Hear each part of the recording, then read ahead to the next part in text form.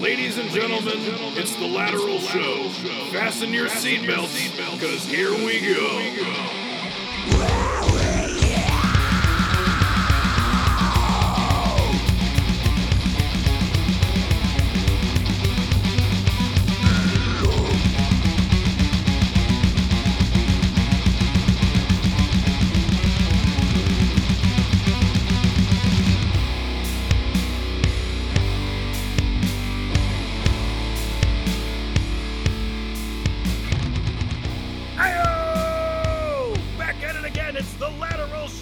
Division Series.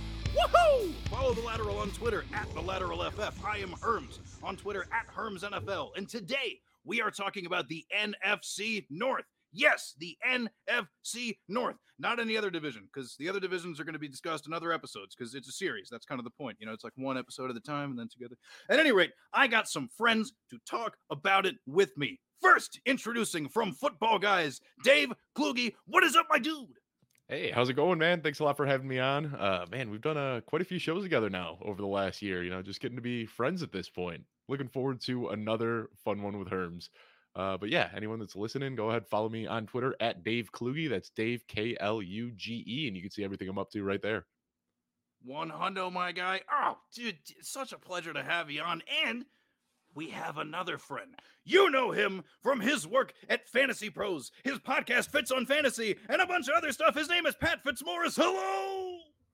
Herms, great to talk to you again. It's always a pleasure, my friend. Thank you for having me on. And great to talk to Dave, too. I know he's a Bears fan, and I'm really supposed to hate him, but I can't. Dave's too nice a guy. So, we actually did a really fun show, Fitz, in season, right before the Bears-Packers, where we got to talk a little bit about it. So I actually want to go back and re-listen to that one and check it out and kind of see some of the takes that we laid at the time. I remember one thing I said on that show was that I expected Darnell Mooney to supplant Allen Robinson as the wide receiver one, and it certainly took some injuries to get there, but that was one of the calls that I was a little proud of last year. Spot on.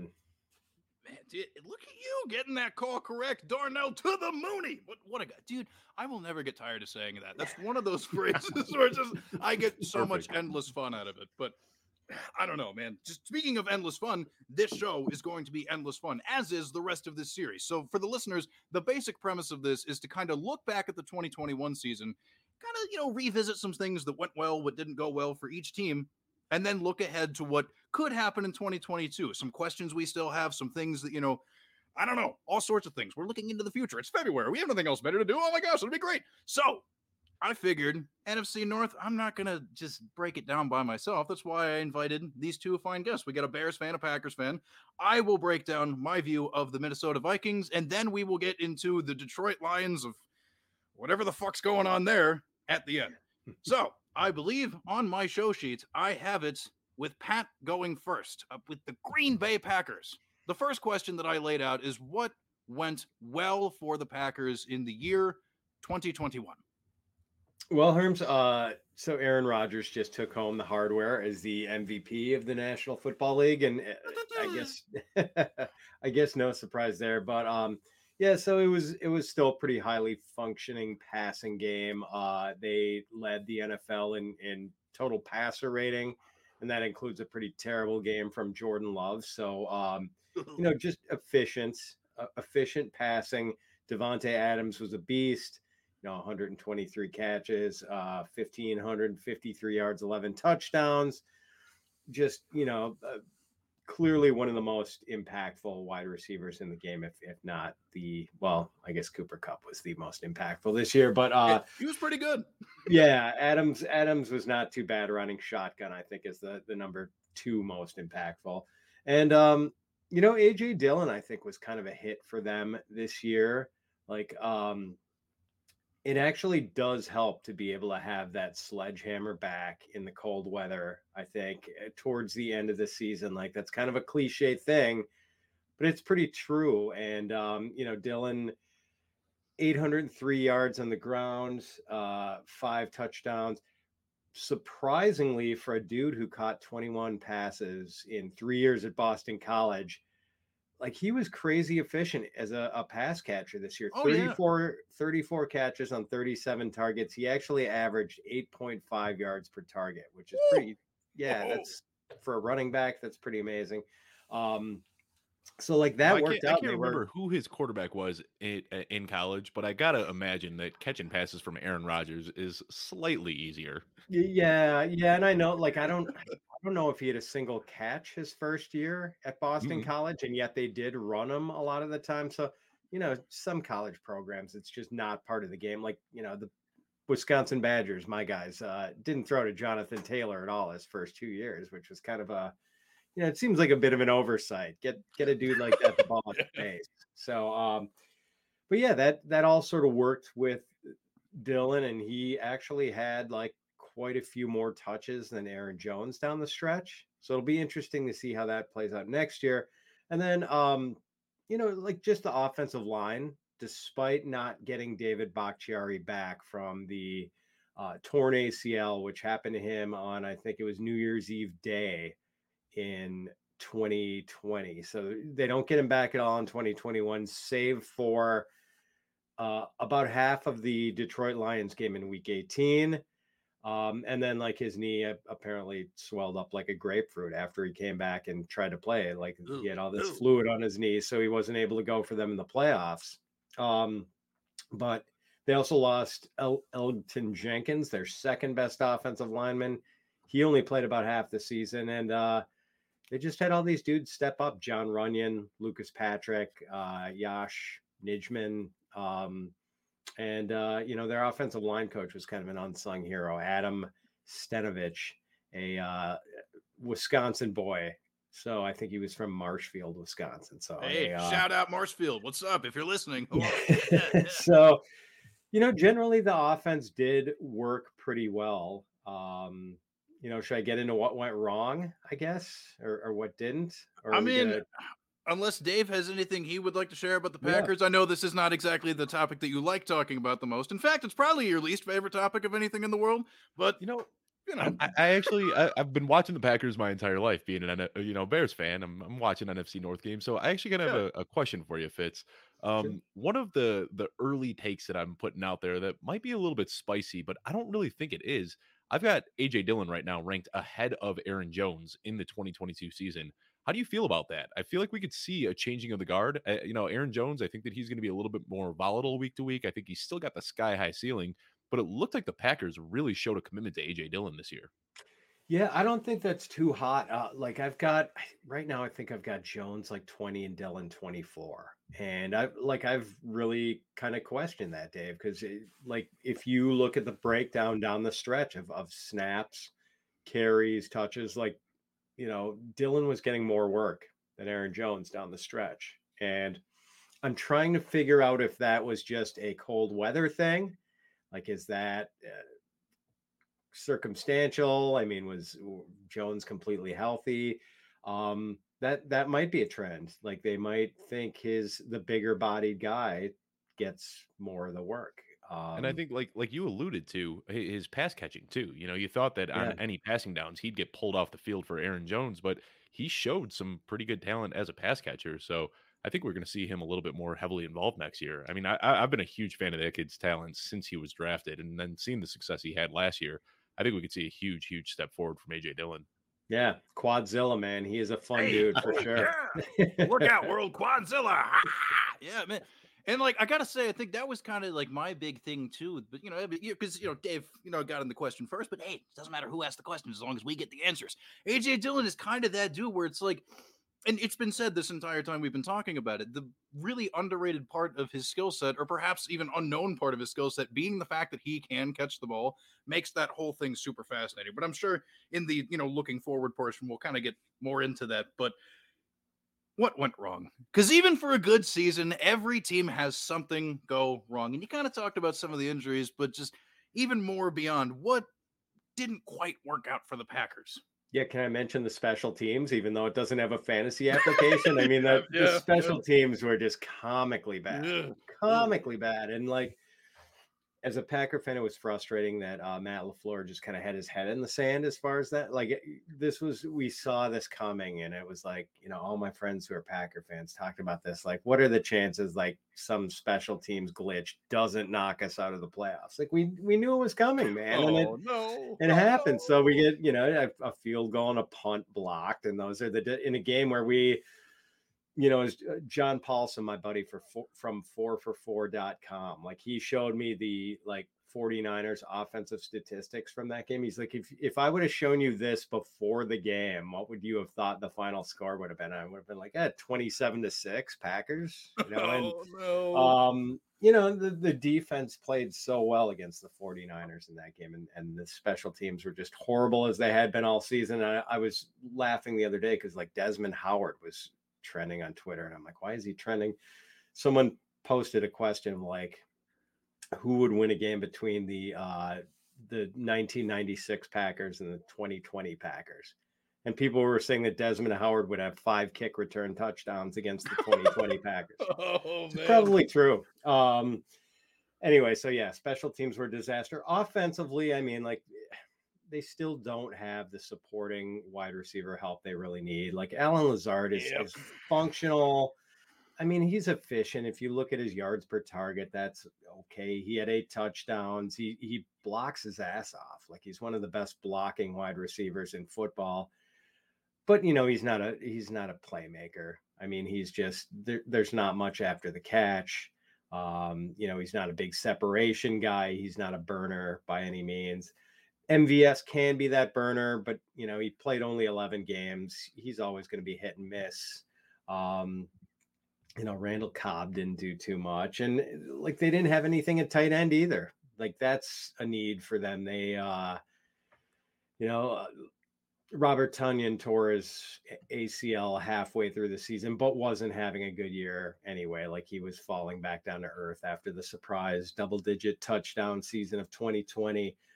Josiah DeGuara, who they wasted a 3rd-round pick on a couple years ago, basically just a fullback. Pretty much. And Mercedes Lewis, who's 38 or whatever, and just I know he's a great locker room guy and also a great blocker, but the dude can't move anymore. His fumble against the 49ers on their second series was kind of a killer in the playoffs. Yeah, it was, man. They had scored, get the ball and score right away, drive down, get the ball back, and they're driving, and Mercedes Lewis fumbles, and the offense just stopped working after that. So anyway, more help for Davante Adams. Yeah, man. And, I've kind of had this theory for a long time in terms of what Alan Lazard has is what Marquez Valdes-Scantling lacks. And what Marquez Valdes-Scantling has, Alan Lazard lacks. It's they have that really good number 2. Unfortunately, they're just put into 2 separate human beings' bodies. If we could find a way to just fuse them together to be one athlete, we'd be doing stuff, baby. We'd be cooking with gas. But and it's something that gets talked about, honestly, every draft season, at least for the past however many years, where it's the Packers do it very well every year. So, picking in the later, part of the first round, it's just okay, well, this pretty talented receiver might be able to fall down to him. Of course the Packers are going to take him. What would stop them from doing that? And it's just well, I mean, you could take Jordan Love in the first round instead, or you could do just I don't know. It's weird. And this has been a need for them for quite some time. And it's oh my gosh. I mean, do you think this is the year they actually go for that? Or is this going to be one of those things, maybe they just try and solve it low key, maybe free agency or another tiny trade being I know what'll fix it. Randall Cobb again, but years later. How do you kind of see them piecing that together, if at all? So I think they are going to draft someone because they are pretty snug up against the cap. I don't think they really have the wherewithal to go out and sign a free agent receiver. So and this time there are enough first round worthy wide receivers that they're going to get someone falling to them at the bottom of the first round, whether it's, I don't know, Drake London or Chris Olave or Garrett Wilson or Jamison Williams. I saw Jamison Williams get mocked to them by someone the other day. So yeah, that'd be pretty interesting. They do kind of need a speed guy, like some sort of lid lifter. But I kind of think, yes, this is their year, although they're probably going to need an edge rusher too, because they might have to get rid of Preston Smith and Zadarius Smith to alleviate some of these cap hassles. Yeah, well, it's one of the unfortunate things about real life football, because it's not just like Madden, where as soon as you run into cap issues, you can just simply trade these people away to whatever computer owner just wants to give you the highest draft picks possible. Like, there's a lot you just have to be able to maneuver. It's very difficult. Oh my gosh. And then, I don't know. I mean, as far as tight end goes, I mean, like, it's probably a little too early to ask too much of a detailed question, but like, just speaking right now in the early part of February, do you even think the Packers tight end is going to matter for fantasy at all? Probably not, because it's going to be the same thing. I mean, there aren't going to be, I don't think they're going to get one of the impact free agents. I don't think they like tight ends who can block, so I don't think they're going to sign Mike Gesicki. I don't know who else is Dalton Schultz. Yeah. I don't see them fantasy relevant tight end in Green Bay since Michael Finley. It's been a long time. It has. I mean, other than the Tunyon fluke touchdown season, but for as far as like an actual guy who counted on for a lot of yardage and receptions, no, there really hasn't been. And I mean, that was kind of the thing that Rodgers doesn't like throwing to tight ends. I don't know if the fluky Tunyon season dispelled that, but it's kind of been the case that there really has not been a guy since Jermichael Finley. You're right.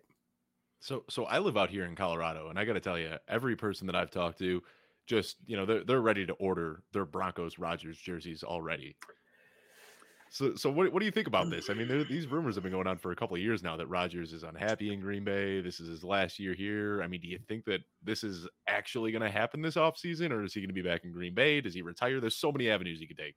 Yeah. So guys, I mean, that's like we've talked about what went right, what went wrong, and now it's like where do they go from here? And it totally all starts with Rodgers. And there was also, I think, someone, I wasn't watching the awards show too carefully the other night, but apparently he made some sort of reference it's been a great 17 years or something, and kind of reading into it was a little kind of retrospective, kind of his choice of words were definitely a little bit kind of a goodbye, at least in my opinion.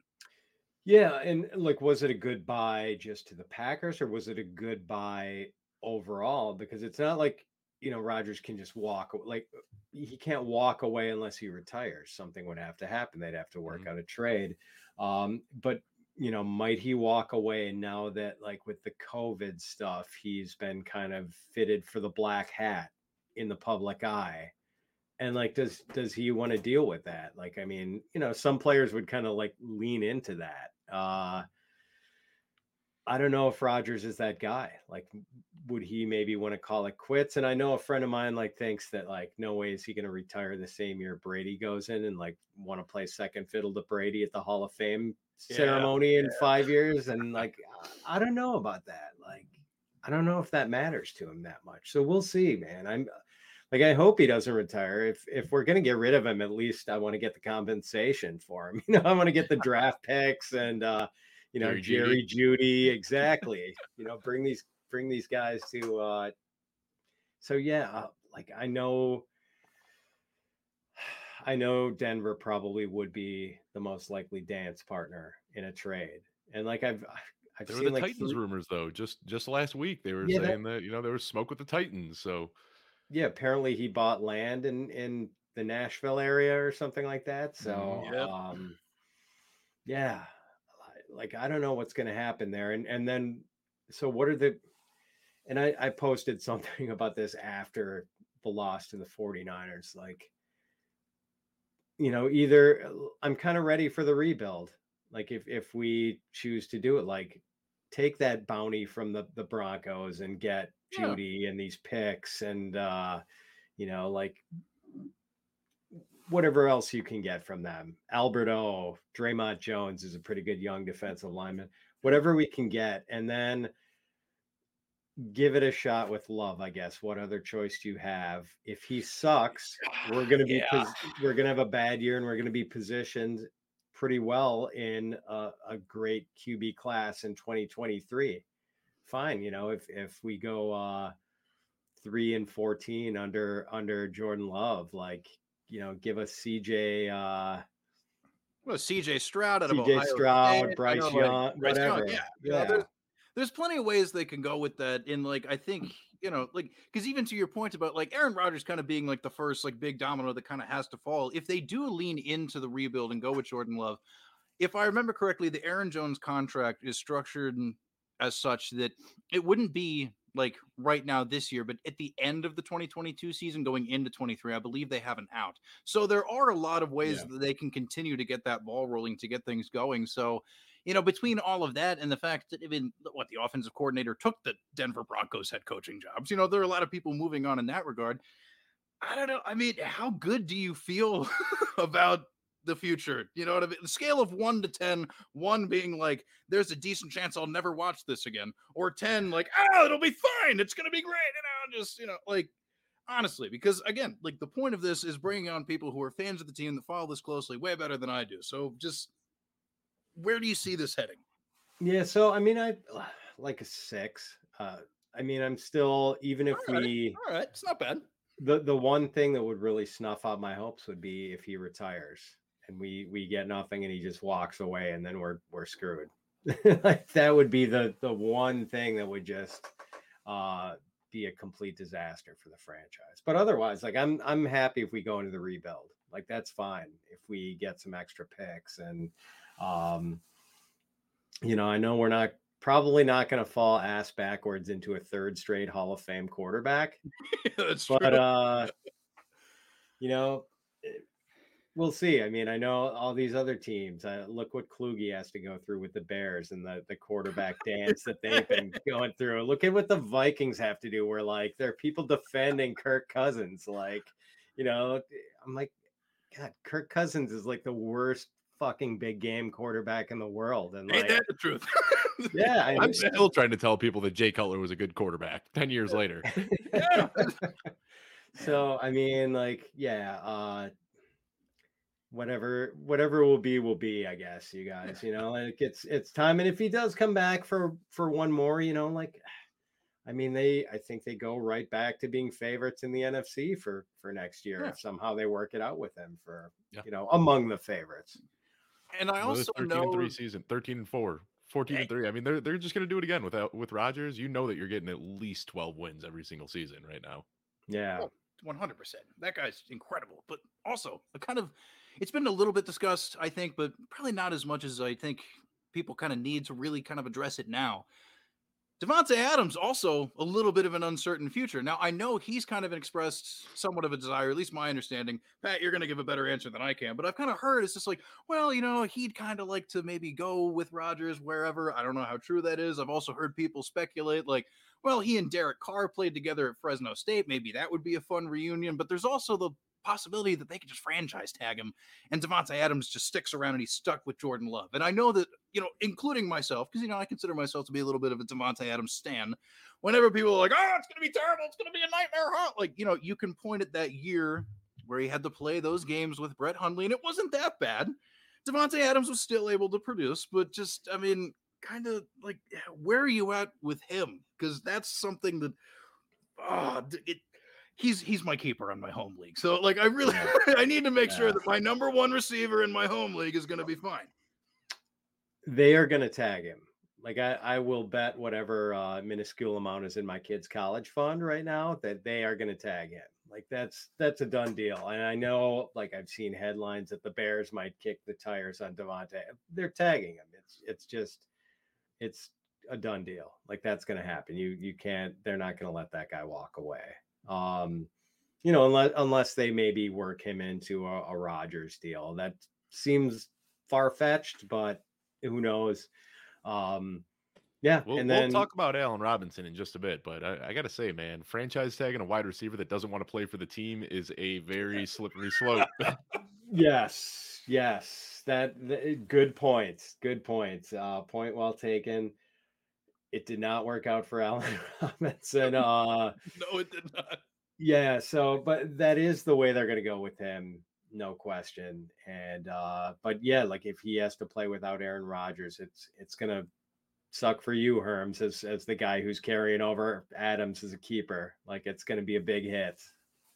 Yeah, it's going to be brutal. So I guess before we turn it over to Dave, just kind of just like really early predictions, like where do you just feel about general range? You don't have to give an exact number, but just like Aaron Jones, AJ Dillon, Devontae Adams, and then I guess if you're gonna just help maybe super flex people, how they should view Jordan Love, just the key guys, kind of where you have them now for 2022. Yeah, I don't think Jordan Love has shown us enough that he can be anything but like if he is the starter, if Rodgers goes, I don't think Jordan Love is a top 24 quarterback. I think he's anyone who starts in Superflex has value, but that would be pretty low level value even in Superflex, I think. And would certainly hurt the value of all the Packers pass catchers. And even Dillon and Jones with the hit they take and their touchdown potential. I think right now I've tentatively got them both as like, mid-range to back end running back twos for next year with Rodgers. I think they both slide into like running back 3 territory if Rodgers is gone. Okay. Well. It is now that we turn it over to Dave for the Chicago Bears. And I got to say, a little bit, kind of in reference to something that Pat tweeted, I firmly believe that Devin Hester should have been a first ballot Hall of Famer. So you know what? I'm going to go ahead and say that. You know what? And like, I get, it's just, the kick returner and the blah, blah, blah. He was the best. He was the best, damn it. The Lateral is a pro Devin Hester show. But so I'm looking at that. Was it you, Pat, that tweeted that? Like, I'd like to see some analytics about how that was you that tweeted that last night, right? That was a response to someone where they're all right. Yeah, and it got me wondering, and I was trying to look it up and I couldn't find any of the information. I'm sure somebody has it out there somewhere, but I really want to know where their starting field position was during that time with Devin Hester, because even when he wasn't taking it to the house, it seemed like he was still bringing every kick back to the 30 or 40 yard line, or they were kicking out of bounds, or they were pooch kicking it. So it seemed like during that Devin Hester era, I can't remember them ever starting a drive inside their own 20-yard line. So I'd be interested to see what that starting field position was during those years. I mean, Herms is a baseball guy. Like they should have some sort of war thing, wins above replacement for football players. And I would like to see, I no doubt in my mind, Hester's WAR of any kick returner of all time would be the highest. But ultimately I just like, I understand the people who wanted him who want him in the Hall, and I do think eventually he will go. He'll be the Ray. Hopefully he doesn't have to wait as long as like a Ray Guy or whatever. But like there's certain guys, I mean, who had such an impact and were like such household names. Like I'm not. I don't know. I came off like this way on Twitter that like I'm all about the value and this. Like I don't want to be a total purist. Like I think that like Hall of Fame, like the fame should matter. And Devin Hester was a very famous player and, made a lot of splashy plays. I think Adam Vinatieri should be in the Hall because, he had some epic kicks that people are going to remember, that like, kicks that rattle throughout history. And you also have to look at the full player. And as fun as Devin Hester was as a kick returner, he was abysmal as a receiver. I mean, he was just absolutely terrible as a receiver. So that is a big knock against him that a lot of people don't really want to talk about, but he was just absolutely terrible as a wide receiver. Yeah. So I'm good with him getting in, just like not first ballot, man. Yeah. Well, we'll have to wait on that, and we'll have to wait and see how things go for the Bears' future in the year of 2022. But first, we have to look back at the year of 2021. And I know that this is not your you tweeted out earlier how offensive it was, that the premise of this is that I had to force you to think about what went well for the Bears. But if you have to come up with a list of something, please tell me what those things were that went well for the Bears in 2021. I mean, they drafted Justin Fields. That was pretty freaking cool. And they traded up in April, and they got Justin Fields. That was exciting because Even when they drafted Mitch Trubisky, that wasn't something that I think the fan base really got excited about. Like, it was like, oh, cool. Like, they traded up. Everyone got excited for like 30 seconds when we thought we were getting Deshaun Watson. And then they took Mitch Trubisky, and you just like felt the entire fan base in Chicago deflate. It's like, oh, all right. You just couldn't really rally behind him. Or Justin Fields, he just has that it factor where people want to root for him. So that was really cool. I mean, that was probably the highlight of the last year as a Bears fan, was them drafting Justin Fields. And it's just kind of been downhill from there. So when you said that, what went well for the Bears? I started looking, and across almost every single offensive metric you can imagine: points per game, yards per game, third down, fourth down conversion rates, red zone numbers, touchdowns, efficiency, specialty metrics, turnovers, penalty, time of possession. There wasn't a single metric that the Bears as a team ranked in the top 10 in, besides run rate, where they finished ninth. So I guess that's like the one thing you could say they kind of committed to the run in comparison to other teams. That's like the one thing that they did well. But really, I mean, it was just a terrible year. This was a complete throwaway year for the Chicago Bears. I mean, what they did well, I guess, was on defense. As usual, that was the silver lining here. But they just weren't as dominant as they've been in the last few years. Robert Quinn had a fantastic season. It seems like he's one of those weird guys where the only trend you could see is like every other year he does really well. So we could expect him to have a very down 2022 season if that trend continues. But Khalil Mack, Robert Quinn, Akeem Hicks, those guys are all on the wrong side of 30 years old now. And what happened is they are all on the line. They're all pass rushers. So teams adjusted really quickly in the year because we started getting great pressure on the quarterbacks. And by the end of the year, opponents dropped back to pass against the Bears 52% of the time, which was the lowest rate in the league. So they realized that if you drop back to pass, you're going to have Robert Quinn, Akeem Hicks, and Khalil Mack down your throat within seconds. So they just adapted and they started running the ball. And we couldn't really do much to stop the run. So we just had teams running up and down on us all season long, which was pretty tough to see. And there just really wasn't much that we did well. You know, Darnell Mooney, he showed some splashes, and, you know, it's easy to get excited about Darnell Mooney. You know, 1,000 yards as a second-year receiver is very exciting, but a lot of that was because Allen Robinson was hobbled all season. He wasn't really his full self. And when you look at the competition, you know, somebody has to step up. In so many of these games, we were playing from behind and forced to pass the ball. And when the options are Jakeem Grant, Damiere Byrd, or Darnell Mooney is going to look like a stud. Realistically, though, I don't know if he has that wide receiver one potential that people are really talking about him right now. I think that we're going to have to bring in somebody to replace Allen Robinson, which is unfortunately going to just, you know, the floor is going to fall out from underneath Darnell Mooney.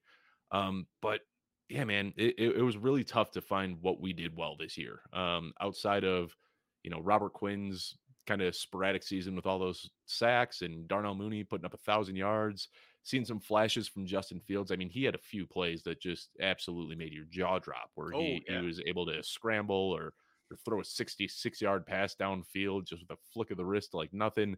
And there were flashes, but there wasn't anything that they were able to consistently do that we were able to get excited about.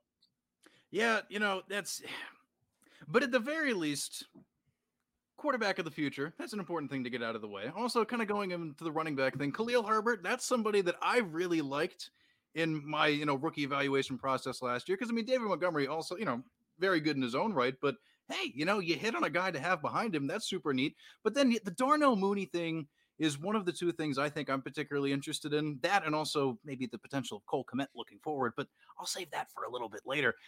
The Mooney thing, you know, and that's something that, you know, it came up in a group chat discussion that we were having earlier today, Dave. And, you know, that's, I don't know. I kind of want to, you know, throw it over to Pat, and then I'll throw it back to you for, you know, kind of expanding upon it. But the stance that I took is that what we saw from Darnell Mooney this year was enough to instill confidence that he can be like, okay, this guy's a solid wide receiver 3 that could potentially pop up into wide receiver 2 in the ceiling.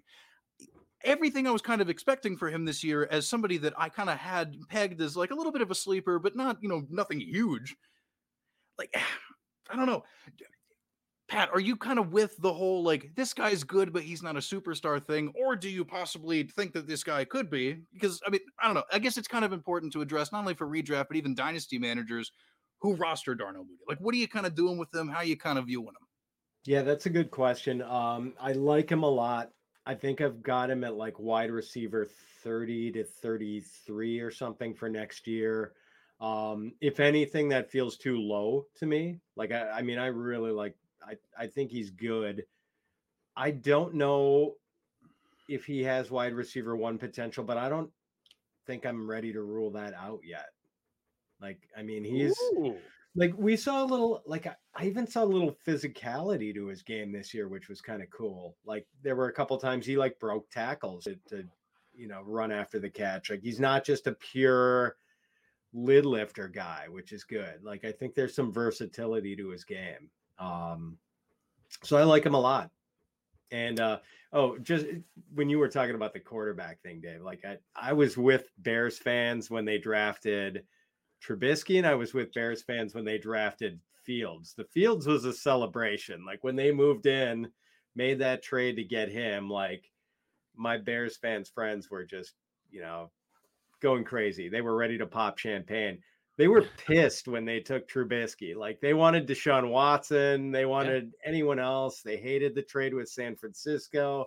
They didn't feel good about Trubisky, who's going to start somewhere next year, by the way. That's the funny thing. Like, the musical, see that, like the musical chairs at quarterback in the NFL. Like, there aren't enough chairs anymore. Mitch is going to start for someone next year. Oh, I couldn't agree more. And I think he got a tough shake in Chicago with, offensive coordinator changes. And, I don't think he ever really got a fair shake in Chicago.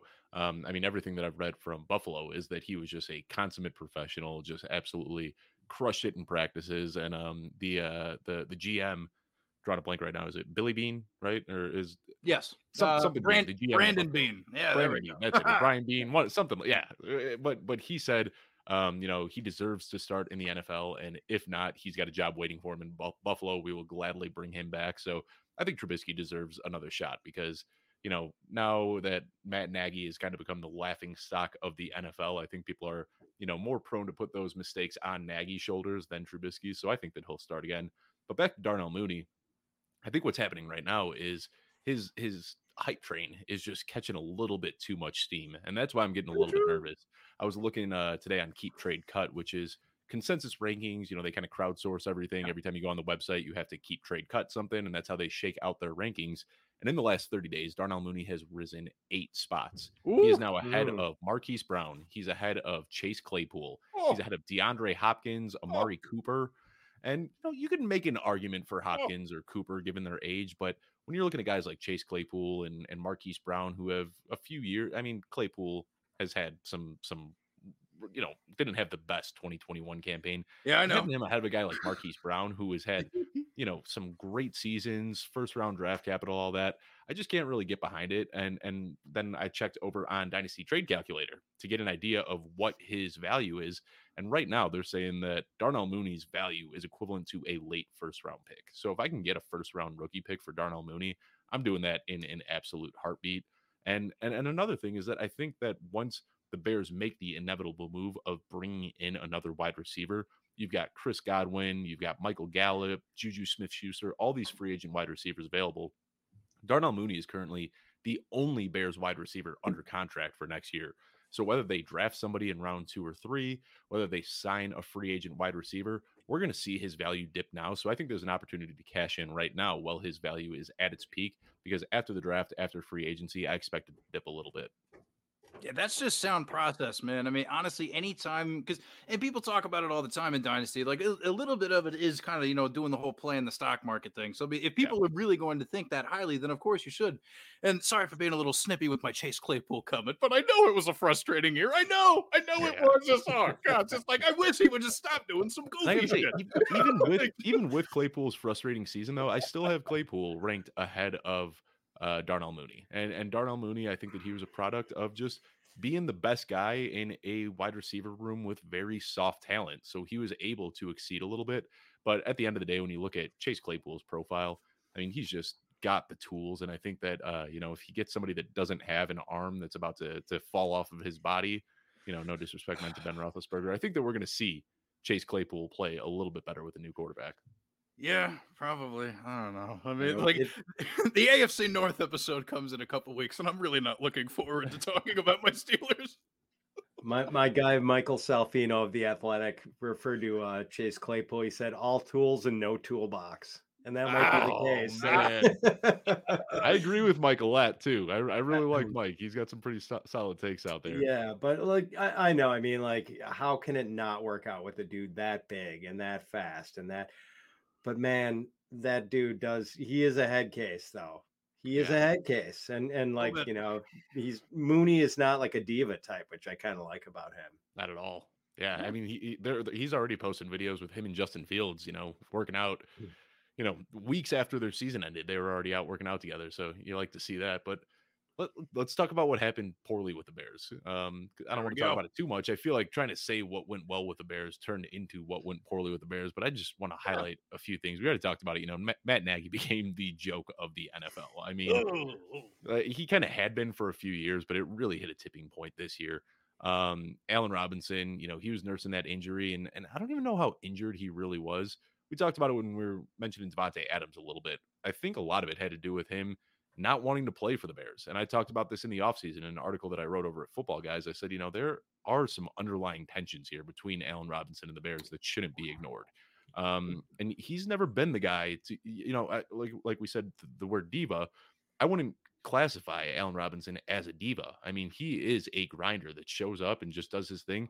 He kind of used his agent as a mouthpiece for him in the offseason, and his agent made it very, very clear that he was unhappy here. And then we started seeing some kind of weird cryptic tweets and, him liking things about how Allen Robinson deserves better.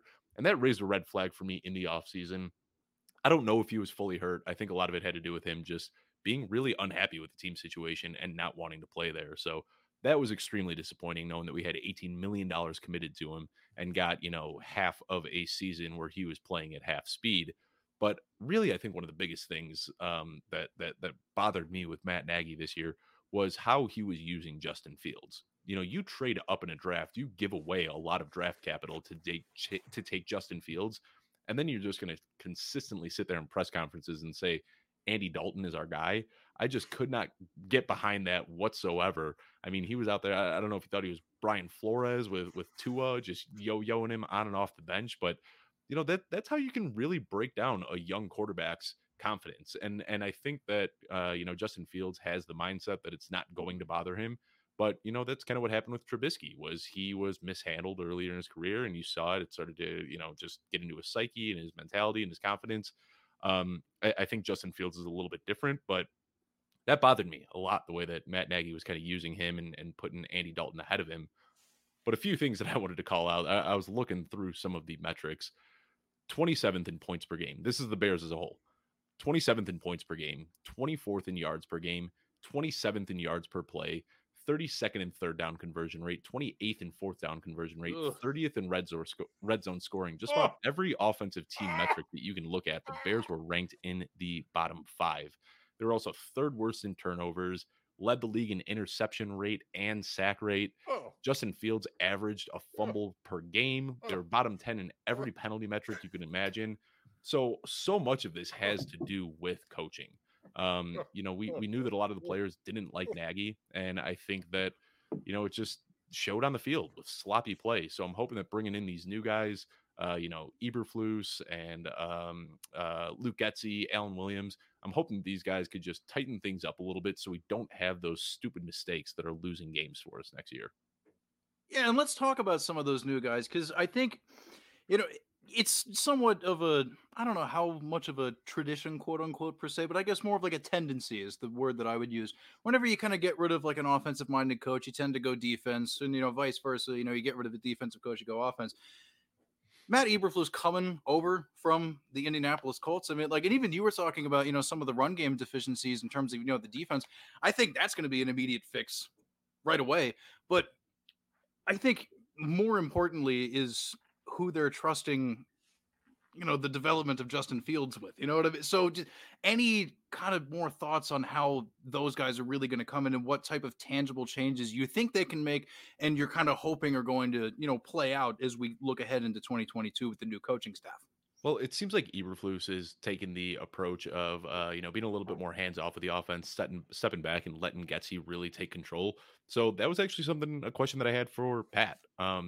He came from Green Bay. So What do you think about this Luke Getsy hiring? I mean, do you think this is somebody he didn't have to develop Aaron Rodgers? He came in when Aaron Rodgers already had MVPs under his belt. So that makes me a little bit nervous because we saw it with, Josh McDaniels taking credit for Peyton Manning and things like that. And it makes me a little bit nervous that Getsy was kind of, gifted with a, just a silver platter and then got all the credit for it. Yeah, you just totally mentioned it, Dave. Like, there's no way to know what Getsy, like, how he's going to do with this when you're the quarterback's coach for a guy who's basically his own quarterback's coach.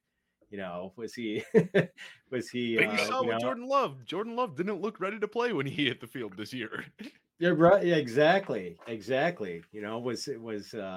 Getsy's job to like figure out whether Aaron wanted cream or sugar with his coffee in the morning? Like, so yeah, I mean, like, I don't know. I don't know enough about him. Like, must have interviewed well, must have like clearly outlined some ideas. Like, I'm sure he's not an idiot.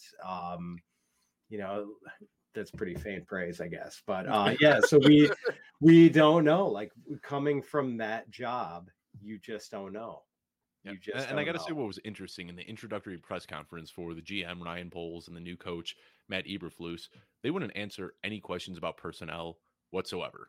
Even when asked about Justin Fields, their answer was very cut and dry. We have to evaluate every single player on this roster. And, I mean, what I wanted to hear, and I think what a lot of Chicago fans wanted to hear, was we've got the future of the franchise in Justin Fields. We need to do whatever we can to make sure that he is set up for success.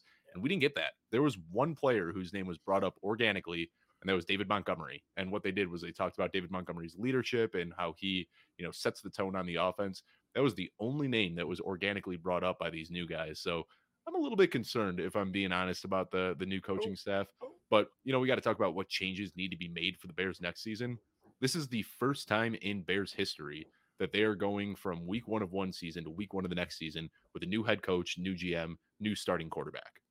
That's assuming that they don't bring Andy Dalton back. I don't think Andy Dalton's going to be there, but new head coach, new GM, new quarterback. So that's kind of exciting. And they're making the changes that they need to.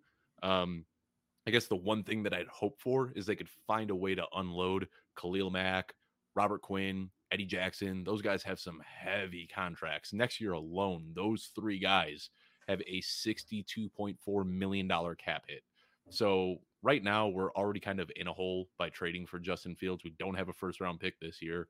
I'm hoping that they can acquire some draft capital for these guys and open up the salary cap, because the way it looks right now, we've got less than $50 million heading into free agency and 29 roster spots to fill. So they're going to have to do some salary cap magic to fill those spots.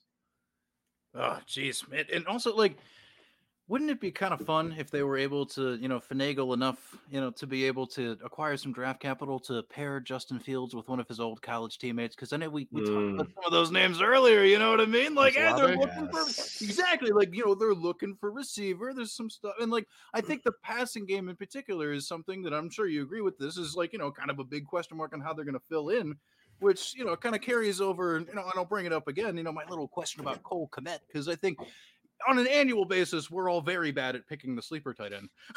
But, if I remember correctly, we're finally going to be rid of Jimmy Graham, presuming they're going to go ahead and, address the wide receiver position at some point. Because like you said, like, Darnell Mooney can't do it by himself. Fine receiver, but, for him to be like the, quote unquote alpha guy, which a term I really don't like using, by the way, but that's a discussion for a different day.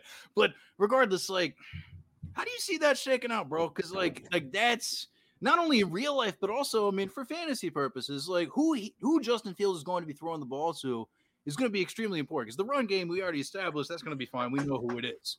But the passing shit, what's up? I like Cole Kmet, and he is still so young for a tight end, 22. I mean, we talk about age curves all the time, and tight ends have the broadest age curves. Like you were talking about, Mercedes Lewis is still out here catching touchdowns at 38 years old. Gronkowski just had one of his better seasons in his mid-30s. So I understand being patient with tight ends, and this kid is still so young. And, I got to admit, there's nothing that he's done that has really wowed me, but he is just very technically sound. He does everything he's supposed to. He's a crisp route runner. He's good at blocking. He kind of does it all. As far as fantasy purposes, I've got him as a high-end tight end 2, assuming Jimmy Graham isn't gone. And that's because Jimmy Graham would just gobble up so much of the red zone work. And it was so frustrating to see if you were rostering Kmet. But I think that's kind of where he fits in, is like tight end 14, 15. All right. I take the vibe. Man, and before we carry over into me discussing the Minnesota Vikings as the de facto Minnesota Vikings fan for the purposes of this show, at least, kind of like the same thing I asked Pat, just, kind of like brief overview, because you just talked about where you have Kmet, just broadly as it stands now. It doesn't have to be super rigid. Where are you at on Fields? Where are you at on Mooney? Where are you at on Montgomery? Just like key pieces, just kind of throw it out there. What are you feeling? Yeah, so I got Fields and Trey Lance side by side. I think that their skill sets are just so similar. So I have both of them as low end QB1s. I've got them at 11 and 12 right now. We already talked about Cole Kmet. I've got him as a high end tight end too. David Montgomery, he's kind of a weird one. I'm probably a little bit lower than him on the consensus. I've got him as a middling RB2, but when looking at the running backs next year, they look shockingly deep. I mean, we have had over the last 3 years a lot of very good running backs coming into the league. So it's tough. I mean, even when you're looking through the rankings, I mean, even getting like Saquon Barkley and Ezekiel Elliott into RB2 range is tough to do right now. So yeah. David Montgomery, this isn't disrespectful to him putting him in that middling RB2 range, but next year it just looks like we're going to be pretty deep at running backs. Darnell Mooney, we talked about it. I've got him as a,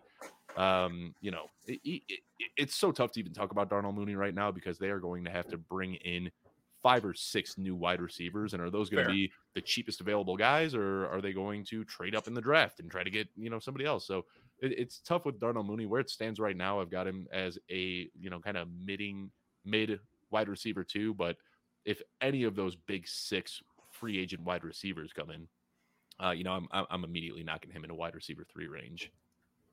I dig it 100%. All right, so we got the Packers, we got the Bears. That's what's up. Now we transition into the Minnesota Vikings, which I took upon myself because I felt as though, 2 really wonderful things about this, especially for me not being a fan of the team. One, not a whole heck of a lot is changing, so there's not really a whole lot to go into in terms of, looking ahead for the most part. But, like what went well, I mean, Dalvin Cook went well when he was healthy, and even when he wasn't healthy, Alexander Madison went well. And whenever something else weird happened, Kenny Ongwawu looked okay, and he went well. Justin Jefferson, Adam Thielen also went well. Kirk Cousins went well. The offense went well. And I don't think a lot's really going to change with the offense in terms of who's going to be an impact player per se.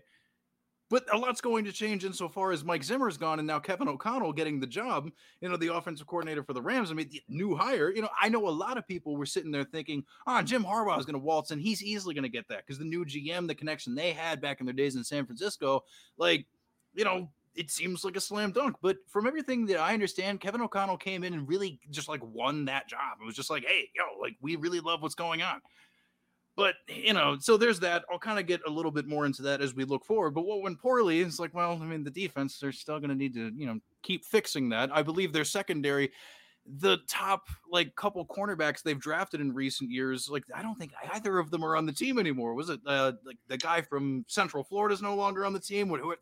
They have a really hard time fixing that. That defense is going to be, kind of a work in progress for a while. I think they'll kind of address that in the draft at some point, and just the defense as a whole. But in particular, looking forward, and I will open it back up to you two, but Kevin O'Connell coming in is interesting, especially because he comes from, and we've seen it a lot recently, the Dolphins just hired somebody from the McVay, Shanahan, twin trees that stand next to each other. We've seen these guys. Hell, Zach Taylor's going to be in the Super Bowl. By the time you're hearing this, the Super Bowl has already happened, but seriously, these guys are getting plucked from these trees and being planted in these different cities. So what I think is particularly interesting about O'Connell is that there has been criticism of Mike Zimmer for a really long time for just being they run too much. It's well, shit, bro.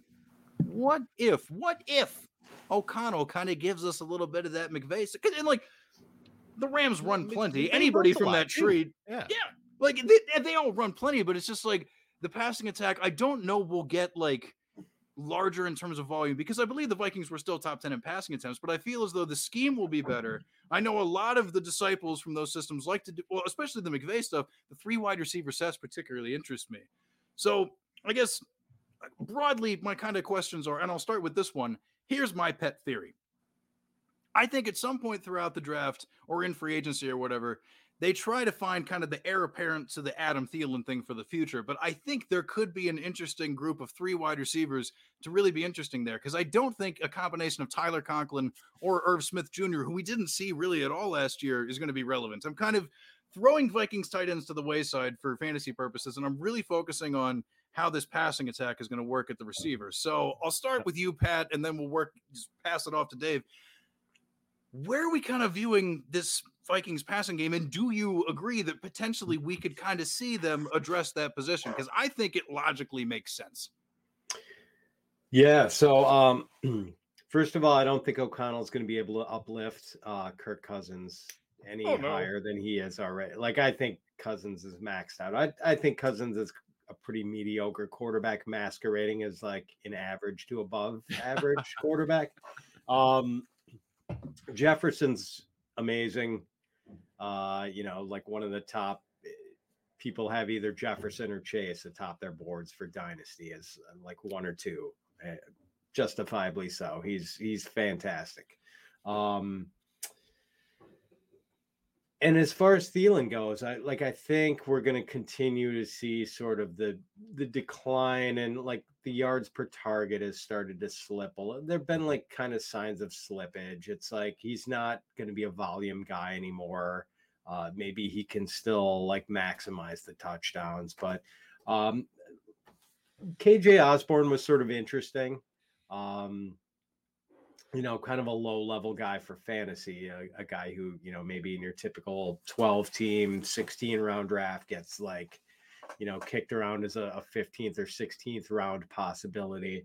But when Thielen missed, KJ Osborne stepped into that role. He did pretty nicely. He looked really good in the games Thielen didn't play. Yeah. But I mean, so Thielen does have years left on his contract, I think, right? More than one. He does, so,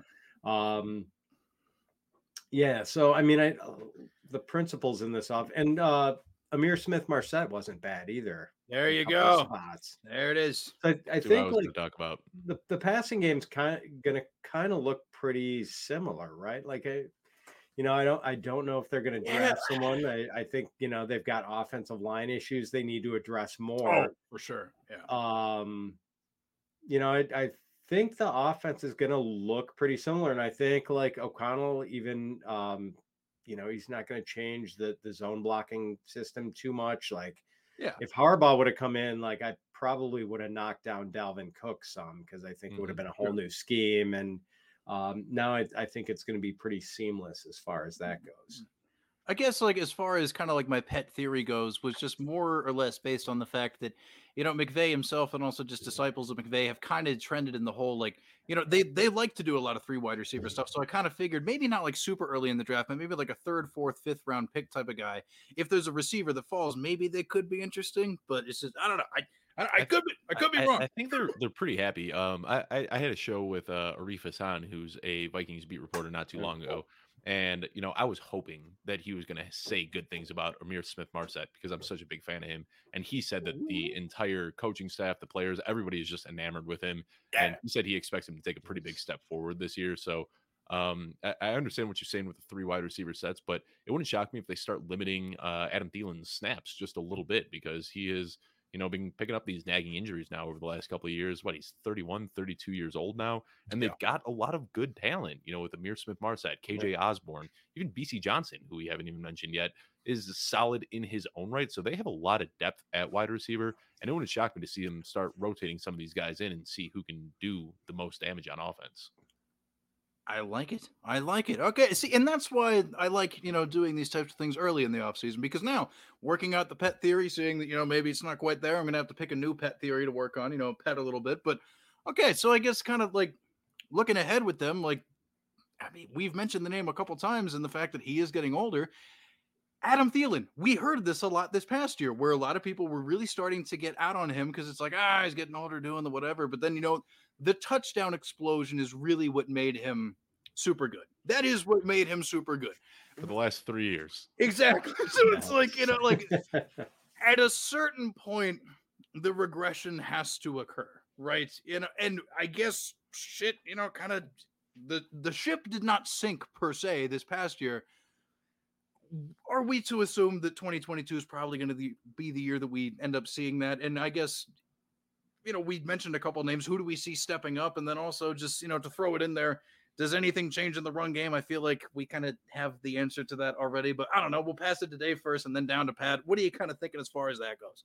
I mean, I think the one thing to pay attention to in the run game that we haven't brought up yet, and I don't know how this situation is going to play out, but it seems like so many people forgot about it, that Dalvin Cook had those really sketchy legal issues that popped up in, what was that, November, December, and it really got swept under the rug pretty quickly. Oh, yeah. It looks like there was some pretty damning evidence against Dalvin Cook. So there's still a lot of time before week 1 where, more evidence could come out or this could go into court. So I don't want to get too far ahead, saying that could happen. But if it does, where Dalvin Cook gets suspended or has a missed time or anything like that, you already mentioned it. I mean, Alexander Mattison is basically a carbon copy of Dalvin Cook. He could step right in and put up similar production. And then Kenny Nwanga, man, that kid is so fun to watch. He just had, the incredible spark score and all that coming out of college. And we saw it on the kick returns last year. Didn't see a lot of damage out of the backfield, but what he did on special teams was unbelievable. And I think that he's got all of the makings to be a premier running back in the league. He had a couple carries, and it just looks like the dude's been shot out of a cannon. Seriously. He just he has some juice, man. I think, man, I've got him already on 2 dynasty rosters, and I'd love to just get him as a throw-in in some other deal, where I'm kind of working for something else and some bigger fish, but yeah, so you give me this and throw in Kenny Nwangwu and yeah. So yeah, man, he's pretty exciting. But yeah, so as Dave mentioned, I mean, Mattison is my theory on handcuffing has always been that you generally don't do it until November. You're trying to, you want to spread your bets and take other shots. That's the one guy. Yep. I'll handcuff in September. I don't care, man. Because if Cook's gonna get hurt at some point, and Dave mentioned the legal issues, maybe that comes into play too. But I mean, you want Mattison as that 1-for-1 replacement because he goes in and immediately gets a workhorse role and becomes hugely valuable. So he's got, even if I don't have Dalvin Cook, I feel like for the last few years, I just reach for Alexander Mattison. Even if I don't have Dalvin Cook, because you stash him on your bench and you know that you're getting, 3 or 4 running back 1 weeks out of him. Yeah. It's a lottery ticket, is going to hit at some point. Exactly. Yeah. See, man, and I'm kind of glad that this is a topic that came up, because this is actually something that I discussed with my normal co-host on this show over the summer, and I was taking the pro Mattison stance. So just to be further validated months and months later in my belief that this guy is that good as just the elite handcuffs. Because, if you missed that episode, I don't know, go back in your Apple Podcasts or Spotify feed or whatever and find it. Also, leave us a 5-star review on Twitter at the Lateral FF, please. But, just, he's so good.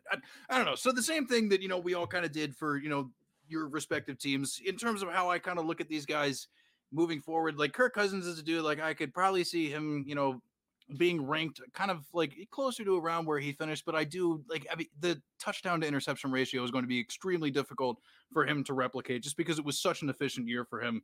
And, you both kind of mentioned it. And also me living in the Washington, D.C. area, I've seen plenty of Kirk Cousins in my life.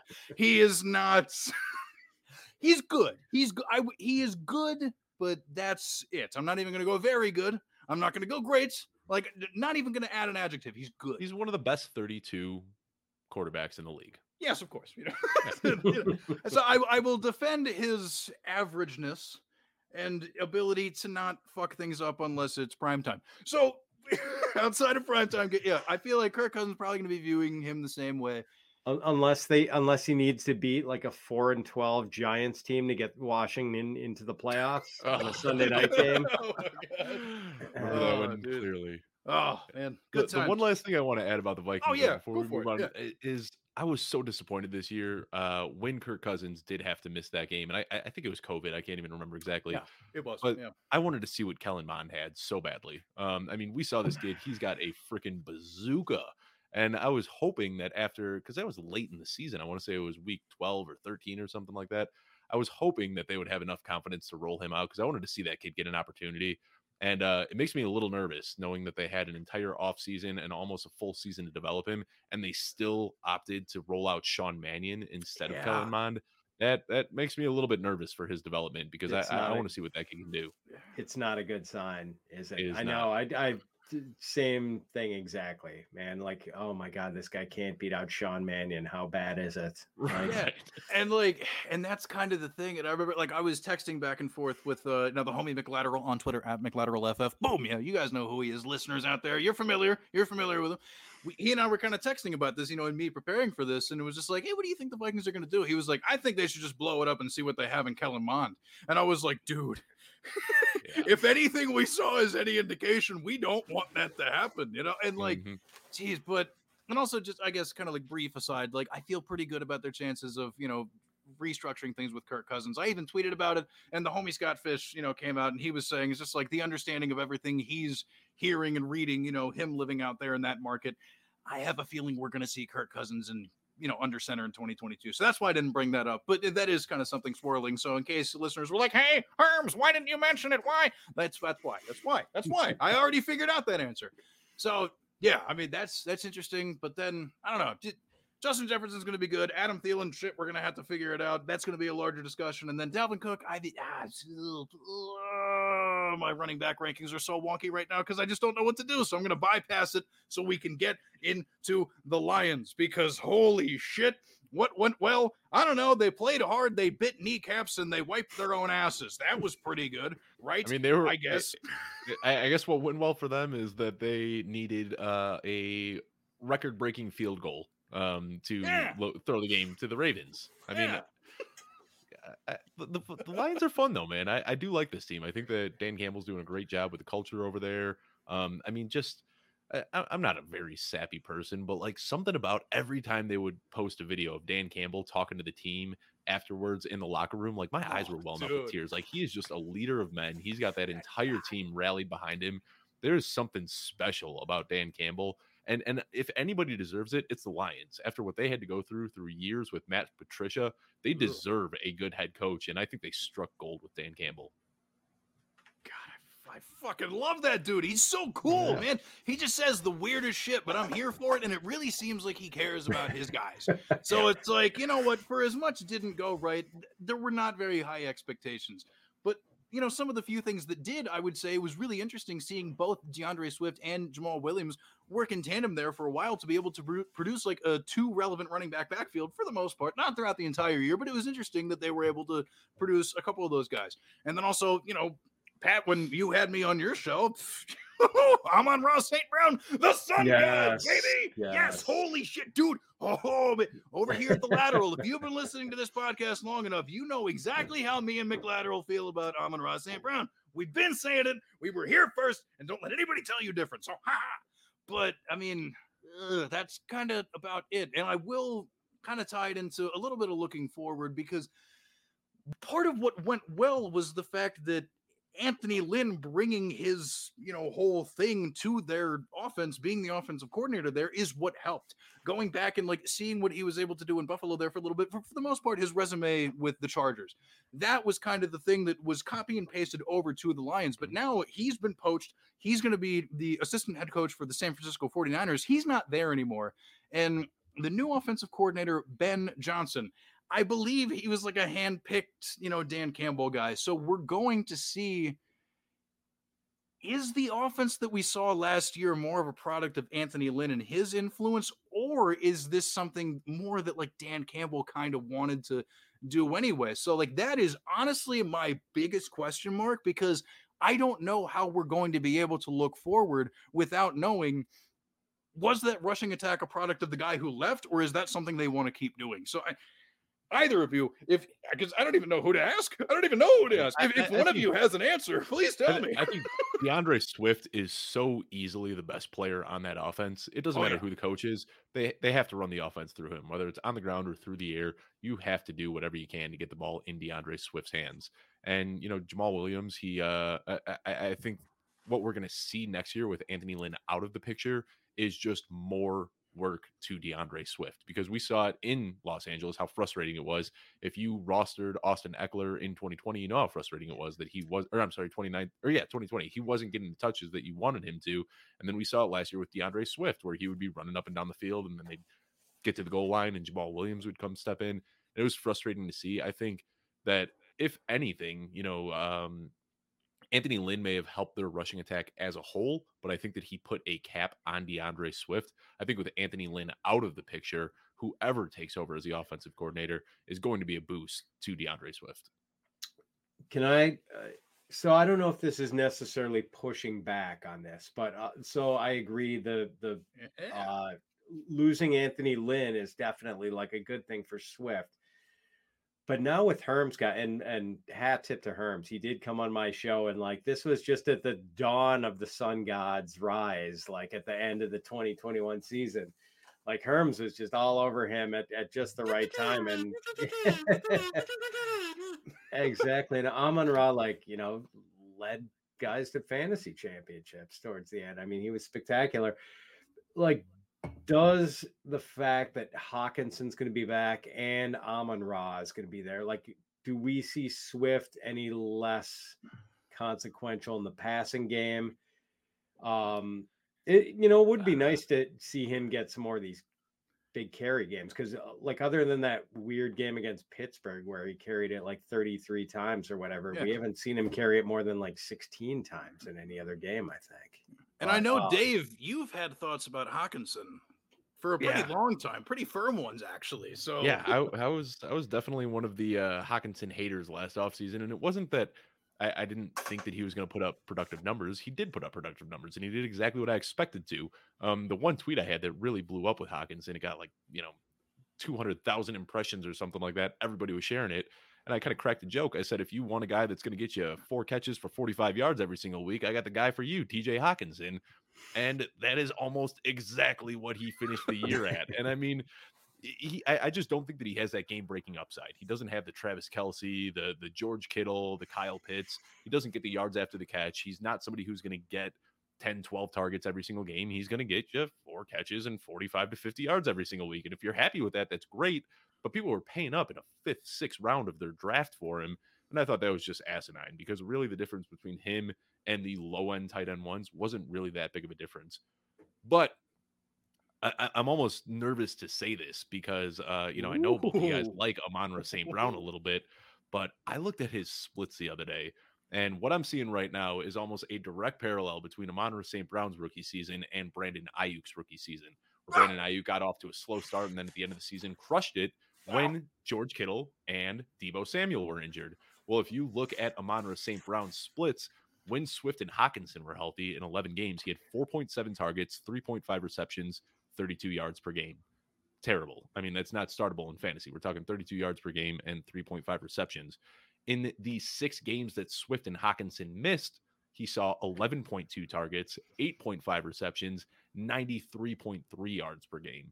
So I do like Amon-Ra St. Brown. He was somebody that I was, thought that I thought he dropped way further in the NFL draft than he should have. But you've got to look at it that a lot of his opportunity, or a lot of his production at the end of the year, came when the 2 biggest weapons on the team were out. And that's exactly what we saw with Brandon Ayuk in 2020 with Deebo and Kittle out. So it does make me a little bit nervous for Amon-Ra St. Brown, because he wasn't able to command that elite target share when Swift and Hawkinson were on the field with him. Man, why you got to do me like that? Why do you got to hurt me with facts? Why do you have to hurt me with things that are true? I'm just saying. I mean, he's another guy that I have been, saying is a pretty strong sell. Especially in Dynasty. I think he's probably. I don't think people are going to be going crazy for him in redraft. I think he's probably going to be getting drafted probably in the 10th, 12th round, and I think it's pretty fair there. But I see a lot of people right now in Dynasty are pushing him up into the 5th, 6th round, and saying that he's an elite wide receiver, that he's got wide receiver 1 potential, and I just don't see that with him. That's wild. I mean, like all these dudes like Hawkinson, Swift, and St. Brown can potentially cannibalize each other, and I don't think it's out of the question that they're going to add an outside receiver to the mix there too. It is. Right. Quintez Cephas comes back from injury. So like That's the problem. And it's still, it's either going to be Jared Goff, or maybe they draft someone behind Jared Goff. And even if they do, like that guy, like they're committed financially so much to Goff that like he would Right. have to suck to epic proportions, which is possible. But like, and I've heard like, because even like, the homie Jeff Bell over at Fantasy Pros, I know like he did like a mock draft recently, and like I can't remember. It was either like Sam Howell, like Carson Strong, or one of those people, or whatever. Like that was a team that, like in the first, like their first pick in the second round, like maybe, or maybe Desmond Ritter or someone like that. Yeah. I think from a fantasy purpose, though, the only guy that I'm really confident in next year is DeAndre Swift. And then you Pretty just got to worry. And I mean, it sounds so crazy. Like this is like me just taking my analyst hat off, and this is me being a fan of the NFC North and watching the Lions my entire career. I don't know what it is, if it's the water in Detroit or what, but running backs in Detroit cannot stay healthy. When you've looked at the guys that they have drafted in the first and second round over the last 15 years, I mean, Javid Best, Kerryon Johnson. I don't even have all of them off the top of my head. Mikel LaShore, because wasn't LaShore another one of the Achilles guys? This goes on and on and on. I mean, they have drafted since Barry Sanders. I don't remember all of them, but they have drafted 6 running backs in rounds 1 and rounds 2, and none of them have done anything. So DeAndre Swift, I mean, he looks really good right now. But we saw it with the collarbone this year. We saw it 2 years ago with the concussions. I mean, the injuries are already starting to pile up on him a little bit.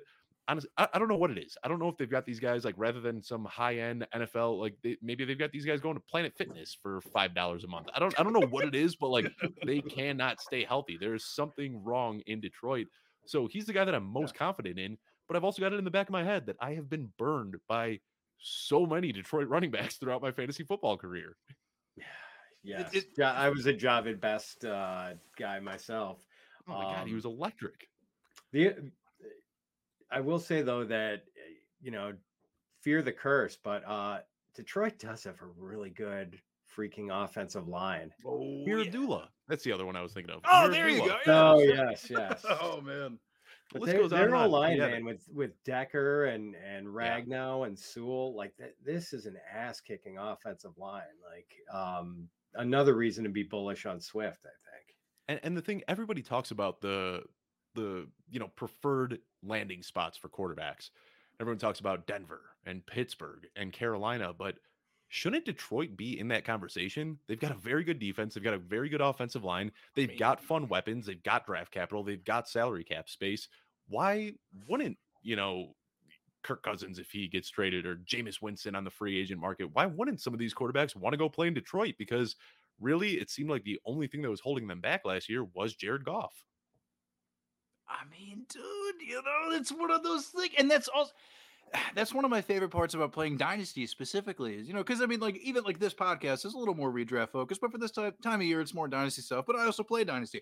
These are the type of things that you kind of have to think about, because it's not always just about, well, what's going to happen next year? Because I know that was a little bit of the premise, but we're looking more than just a year in the future on this show. And then for the rest of the series, as this goes along, we see the direction that they're building in.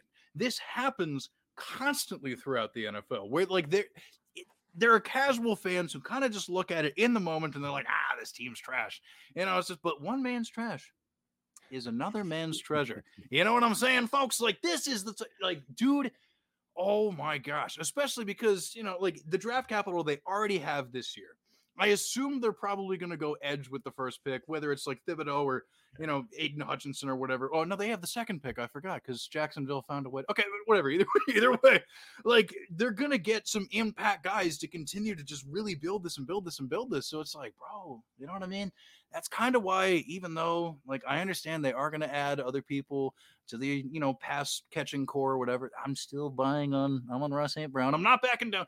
But either way, like there's a lot to look up for Detroit, and there's a lot looking up for the entire NFC North, and there is a lot looking up in the National Football League, and also for this podcast, which has now come to an end for this one. I'm on Twitter at HermsNFL. You already know where to find me. This is my podcast. You already hear me talk enough or whatever, but I want to say thank you to the wonderful guests that I've had on this show. Dave, Pat, yes, in that order. Tell the people once again where they can find you if for some reason they took a nap for the first 5 minutes of the episode. Well, this is actually great because now I'm exclusive at Football Guys. Last year it was like you can find me here and here and here and here. And on this day I'm over here, and on this day I'm here. Next week I'm doing this over here. But now you can find all my stuff exclusively at Football Guys, footballguys.com. And then you can find me on Twitter at Dave Kluge. That's Kluge. Thanks so much for having me, Herms. Always a blast getting to connect with you, man. Yeah, and like Dave, I am monogamous too these days. Just Fantasy Pros. You can find my written work there, and the Fitz on Fantasy podcast, and on Twitter at Fitz_FF. And like thanks, Herms. It's great talking to you, Dave. Great talking to you again. This has been a blast, guys. Of course. Oh, my Lord. So much fun. Oh, my gosh. Yes. You can find me here on The Lateral Show at The Lateral FF on Twitter. You can find other stuff that I do at Fantasy Pros as well. And then I also do some writing at Football Absurdity and other stuff. I don't know. I'm really bad at ending shows. What do I do? I don't know. Tune in for the next one. Maybe. Please. Oh, gosh. Leave a good review. Oh, I'm so worried about what people think about me. Was this a good end of the show? Was it even... Follow The Lateral on Twitter at The Lateral FF, and be sure to follow Herms on Twitter at HermsNFL. Beep boop.